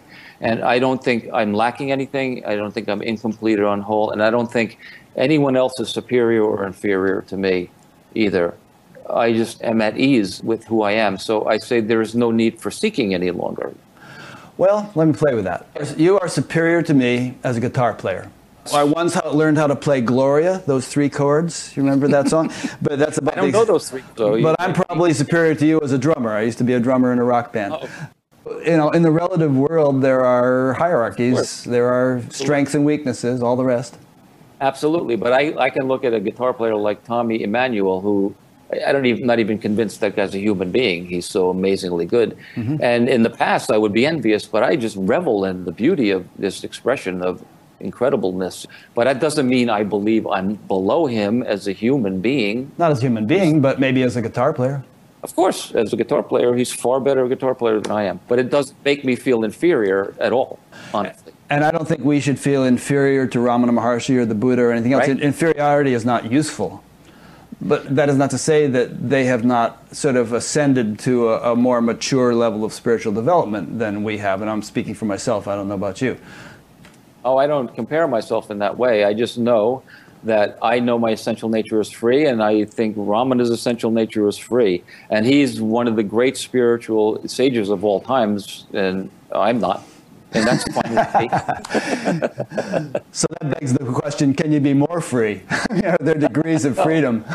No, I think it's pretty free to admit that and be completely at ease. That's fine. That's just the way this is me. I'm me. I'm Sal, you know. Sal is never going to be Ramana Maharshi. He doesn't care to be Ramana Maharshi. He's just happy to be himself. Yeah. What you said a minute ago, there's no transcendent reality, this is it. Is that the way you put it? Here it is from your book. You said, we've read or heard that there's some transcendent place like heaven or some transcendent consciousness. We've read these things, but in truth what we know is this, form, with its ordinary consciousness. That's right. I always go back to the thing, I only know what I actually know, here and now. The only thing I know is here and now, and here and now what I know is this, aware consciousness with form, all in the same time. That's all I actually know. If there's some transcendence, it must be a thought in my mind that's going to happen sometime in the future or someplace else. But it has to be a fantasy because here and now what I know is this. Yeah. Well, you know what I would say to that is, I mean, look at what physics tells us. They tell us that, you know, this stuff which appears physical is actually 99.9999% space. Empty space, you know, so it's not what it appears to be. Right. And there are some physicists who say, well, ultimately, if you get right down to the bedrock or the real nitty-gritty, the ultimate reality, it's actually consciousness. They try to equate consciousness with the unified field and so on. So it's not exactly true to say that what we know is this form with its ordinary, that this is what is real, because we're actually only perceiving it through a lens darkly, as the Bible says. We're not really sort of necessarily apprehending the true nature of what we're experiencing. Yes, but we come to know something, and you're right, and I use the example myself. If my eyeballs were electron microscopes, what would I see is nothing but space. I wouldn't see an arm. Right. I'd see space. But the eyeballs themselves are not electronic microscopes. For whatever reason, I don't know why, they perceive at a particular gross level. Yes. And because they perceive at a particular gross level, the brain puts together this space into a apparent form, which I know is not solid, and I know it's mostly space, but I exist and I live in this in this Maya, you know, the play of Leela. Whether it's solid or not, which I know it's not, this is my experience here and now. And the saying absolute and form, I say, that's why I say the absolute and form are not separate. This form, an electron microscope, and the scientists tell us that there's actually consciousness as a space. I agree. This form is actually space in a consciousness itself, appearing as form because of the gross level of my human perceptions. Right. But is your experience limited to your human perceptions? Yes, I would say my experience is limited to my human perceptions. Although I've had experiences that appear to be transcendent, but those experiences have come and gone. And as special as they've seemed during the time that they've come and gone, they can't be that special because they happened to me and to others. And so I don't place as much value on anything that comes and goes anymore as I place in this moment right now, you know.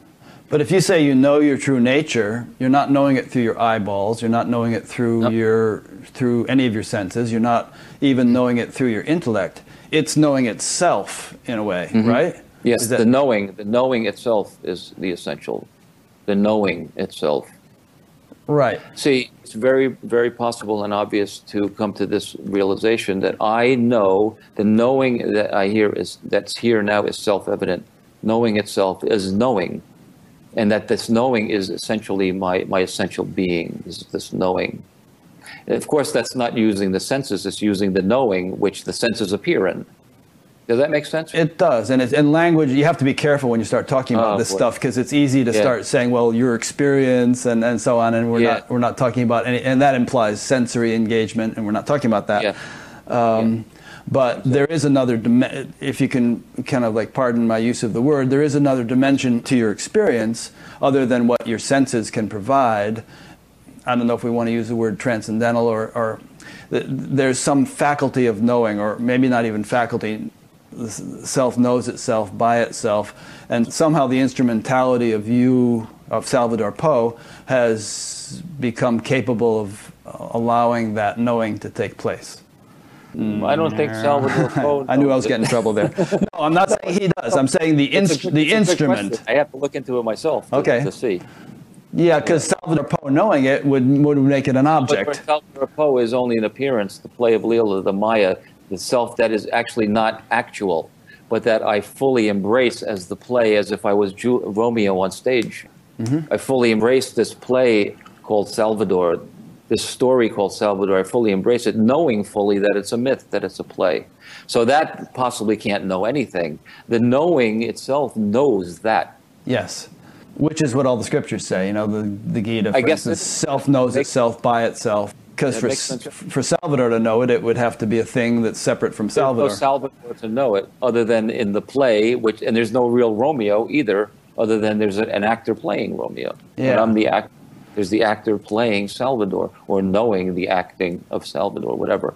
But not denying it either. I'm just awareness or something like silly like this. You know, not denying it either, because it's apparent. I'm not saying it's solid and real, empirically true, but it's apparently true, isn't it? And so why deny it? Why deny the experience that's right here now? Yeah. The thing you said about the eyeballs a little while ago, a few minutes ago, just being so designed as to register gross impressions, the gross creation and so on. I would like to suggest to you, not as anything we can resolve right now, but as a possible direction for future growth, that many spiritual explorers have said that limitation eventually begins to get refined, and the senses begin to experience not just the gross, but more refined levels of creation, and eventually that one, as if experiences the finest relative, the celestial realm, and then even experiences the absolute nature of things. We were just talking about how this arm is not really an arm, it's actually space, that somehow the senses arrive at a level where everything is experienced in terms of the self, in terms of its sort of absolute nature. So, that might possibly be a direction that one might grow after initially knowing oneself. Yeah, it could be, absolutely. I don't particularly have an interest to do that, and I think it's a very worthy thing. It sounds kind of yogic to me, like a yogic meditational thing, and I've had experiences where I really just perceived myself as, I don't know, it's very subtle, very subtle, particular. I don't know how to put words to it, like not solid.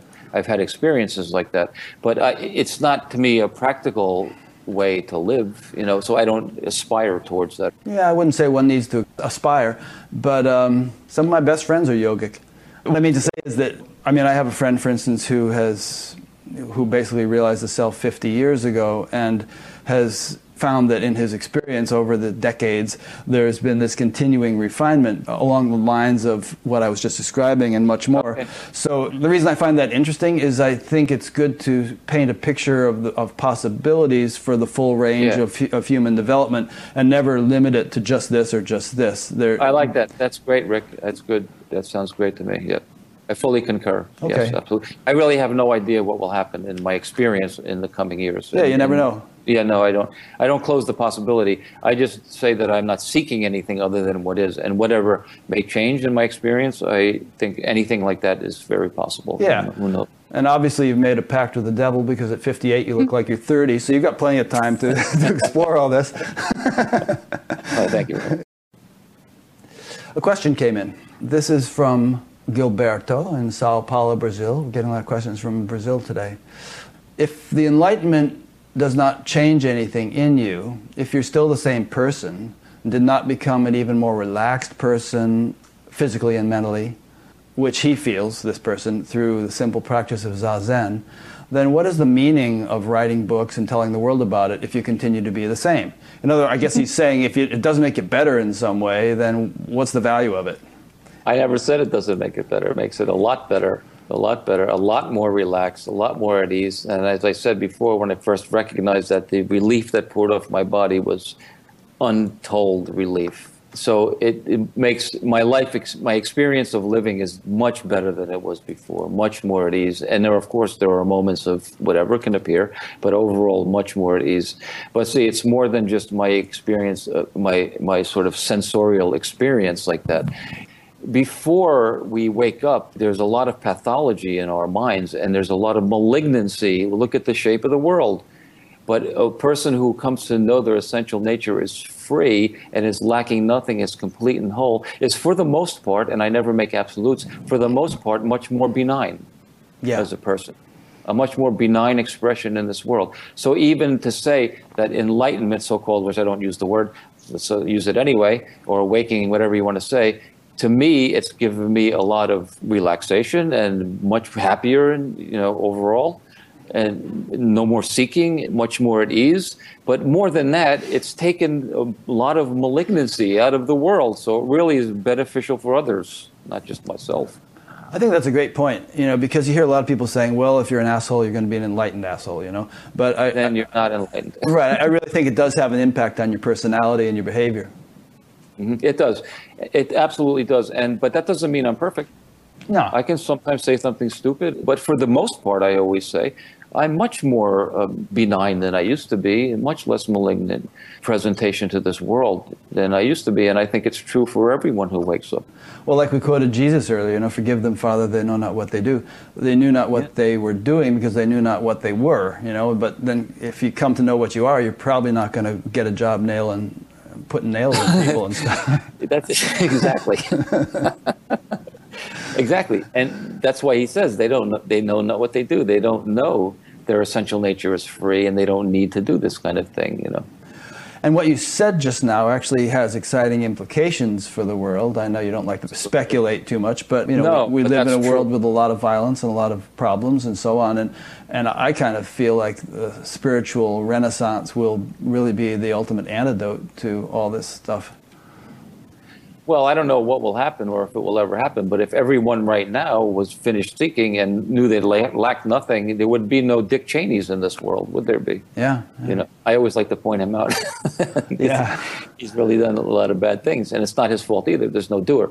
But if everyone knew they lacked nothing and they're complete and whole, there would be so much, or maybe no, greed and thirst for power and abuses in this world, would there be? But I don't speculate that that's going to happen. I have no idea, We can only see for ourselves. We can only awaken ourselves. Not that there's a doer, but it only happened to an individual.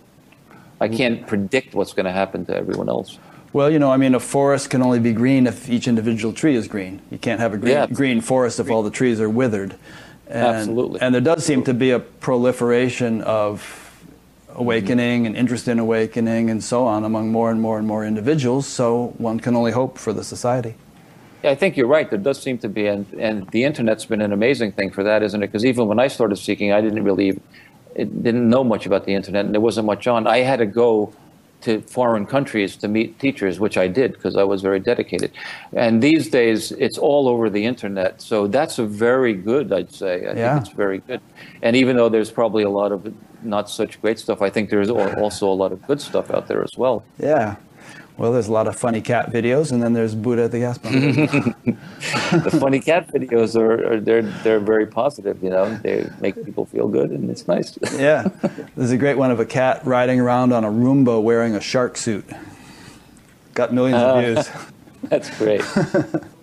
We've covered quite a bit. I'm sure we could cover more. In your book, a lot of it is transcripts of sessions you've had with people, where you put them through these little exercises and you have them do what you call holidays, which is like just taking a break from the usual engagement in our activity and our perception and looking within, or just checking in to see if this or that. Well, I wouldn't say like that, but yes, but having it, yes. Okay. Yeah.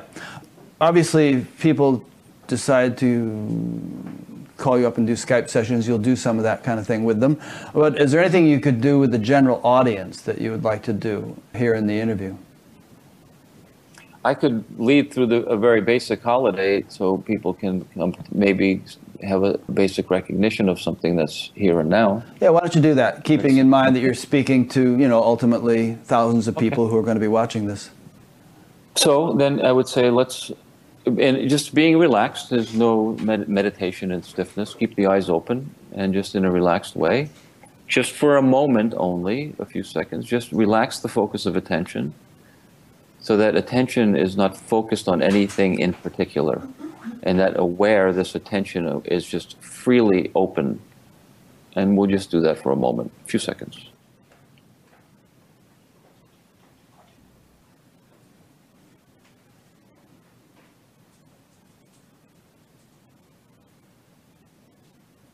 What we see very quickly is maybe a thought comes in, and then attention goes to that thought, and then attention in that moment becomes exclusive to that thought. No problem. That's a perfectly natural function of this form. We're not demonizing it or trying to change it. We're going to see something, maybe notice something a little different. So once we've noticed that we're attending to thoughts, as soon as we notice, once again, just relax the focus of attention and allow aware to be open here.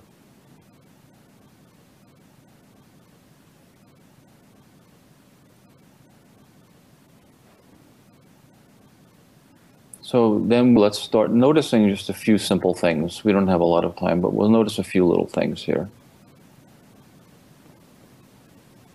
What we notice, firstly, is that what is aware. Aware. You can't deny it, right? Simple, ordinary, everyday aware. You notice that.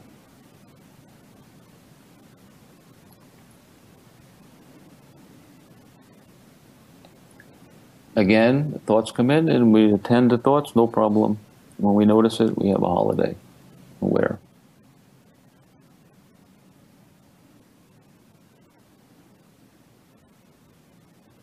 So then let's notice a few more things here. When we're not exclusively focused on one thing in particular, like thoughts, when we relax the focus of attention, we see everything is included here, isn't it? Everything. All the objects in the room, my voice, the body, your thoughts, they're all included. Nothing is excluded.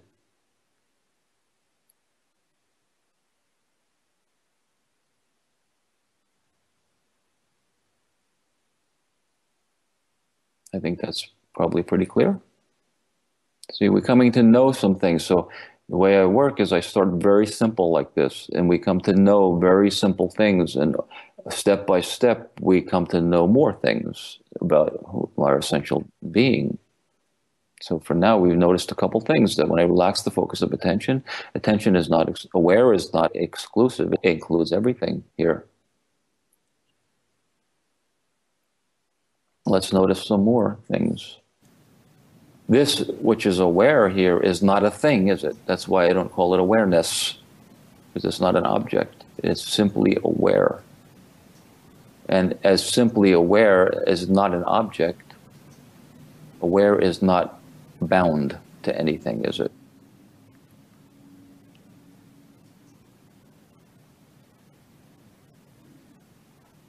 So then we can say that aware is free. We can use that word, freely aware.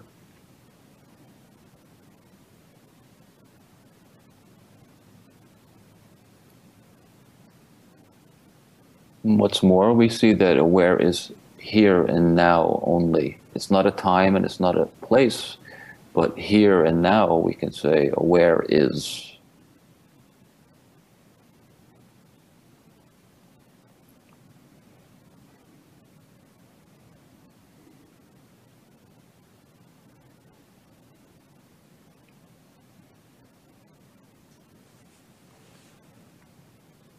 This, which is aware, which includes everything, which is here and now always, is the same now as it was 5 minutes ago, if you had looked, isn't it? It's not changed. And it's the same as it will be in 5 minutes if you look again. Aware, here, free, all-inclusive, now. And all of the objects here are changing. They're all changing. But this aware is not changing, is it?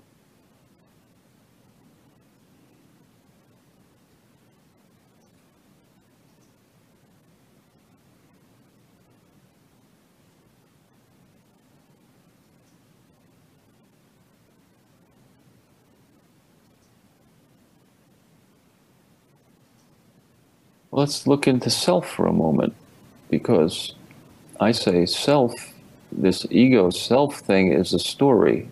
It has to do with time. It has to do with time, right?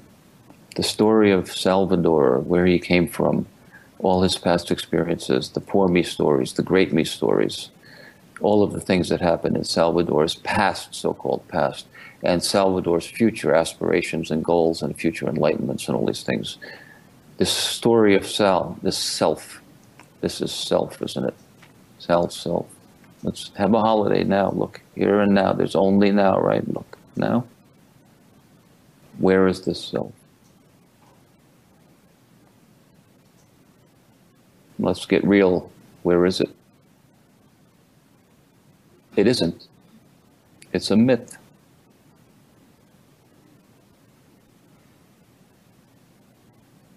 Otherwise, you have to show me where the past is, and I don't see any past. I don't see any future. I see now.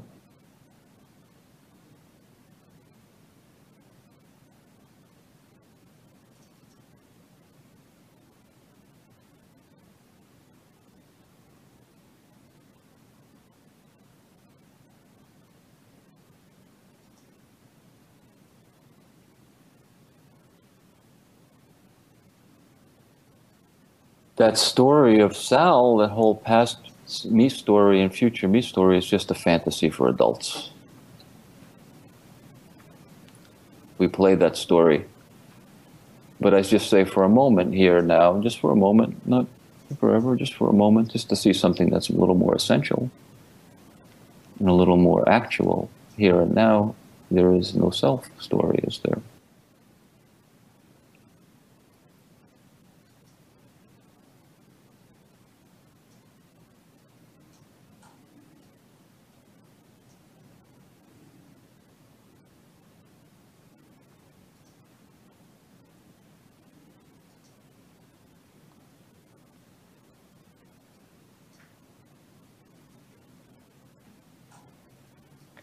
I'm not sure how much further to go, Rick. That's good. That's good. Gives people a taste.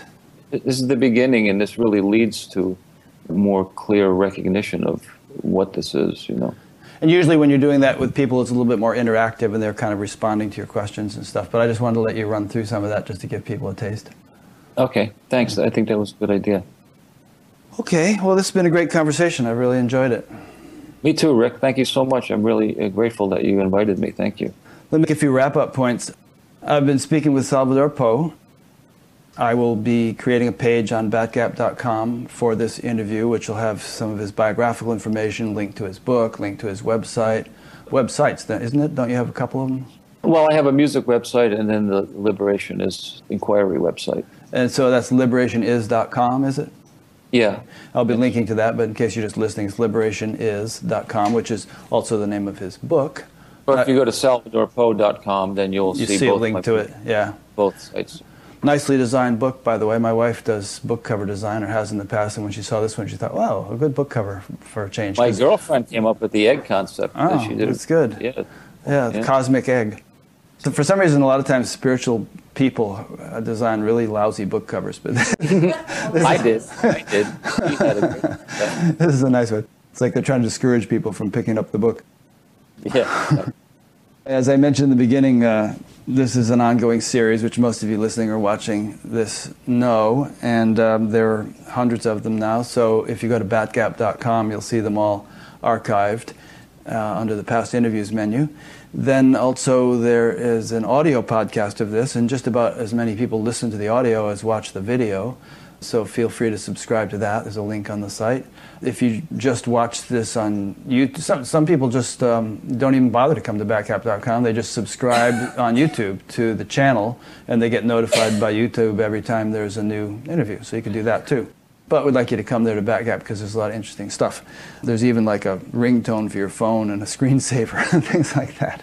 And there's also the donate button, which, as I mentioned in the beginning, is kind of essential for us to support this whole enterprise. It's made totally available to everyone for free, but it relies upon voluntary donations for its continuance.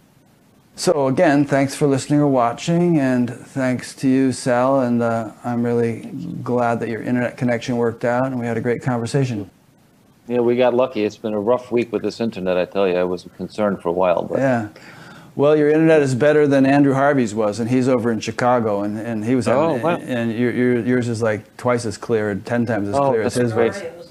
Or this other guy that I interviewed in North Carolina last week, Norio, it's like he was having all these internet problems. Oh, wow. So I'm encouraged about for years I've been saying I don't want to interview people in India because they won't have a good internet connection, but you've inspired me to check it out. Good. I'm sure there's lots of great people to speak to here. Yeah. All right. Well, thank you, Sal, and thanks to those. Thank you very much. Yeah, thank you, and thanks to those who've been listening or watching, and we'll see you next time.